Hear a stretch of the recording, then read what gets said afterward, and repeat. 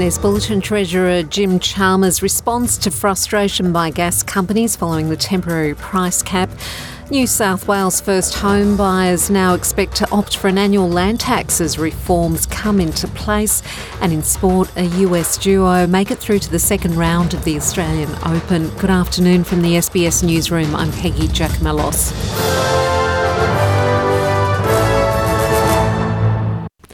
Gas retailers say they've been unable to secure new contracts with customers following the Albanese government's price caps. Retailers struggling with supply shortages say they've had to stop accepting new industrial and commercial customers. Energy giant AGL confirmed that it's been unable to guarantee long-term affordable gas supplies for commercial and industrial customers. Liberal Party frontbencher Dan Tehan told Sky News that the effects will have on our economy will be devastating. And the sad reality is it's going to hurt Australian business and it's going to hurt the Australian people, Australian consumers. We warned that this would be the consequences. Economists warned that this would be the consequences. And here we are, starting the new year, and energy is going to be the number one issue for the government. And their first attempt to try and fix it has been a failure. Independent Senator Jackie Lambie is also concerned the price caps won't work, but has no pity for gas companies who she says have been operating like a cartel and that the government forces need to break it up. Treasurer Jim Chalmers says he appreciates the challenges some gas companies confront in negotiating new agreements following the government's temporary price cap, but he says he expects companies to act promptly.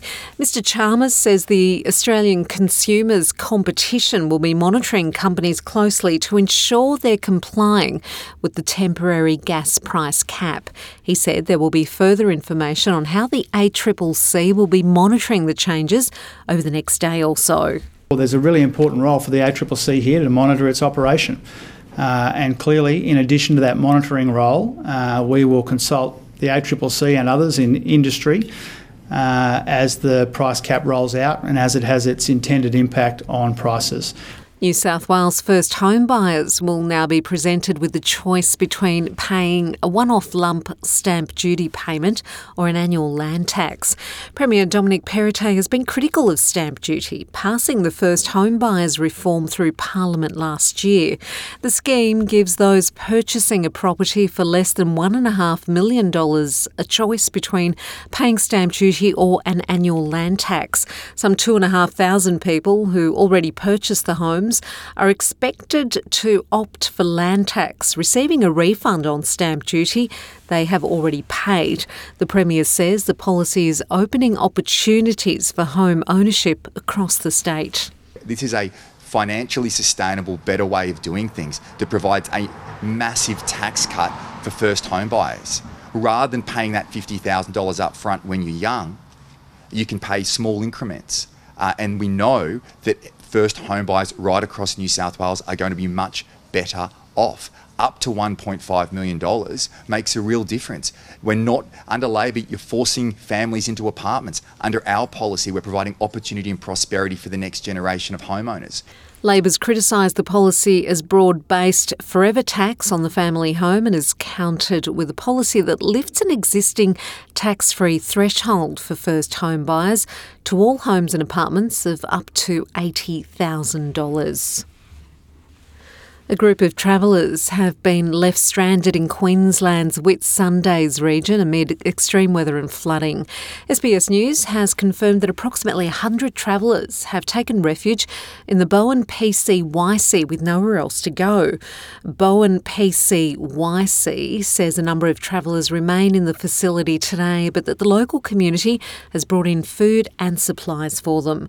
The region has become isolated with extreme weather, cutting the Bruce Highway, which has been cut in several places, as well as local road closures at Hamilton Plains and Leatherbrook. Many bus services to the Whitsundays Coast Airport have been cancelled, while Jetstar and Virgin Airlines have suspended flights into the local airport.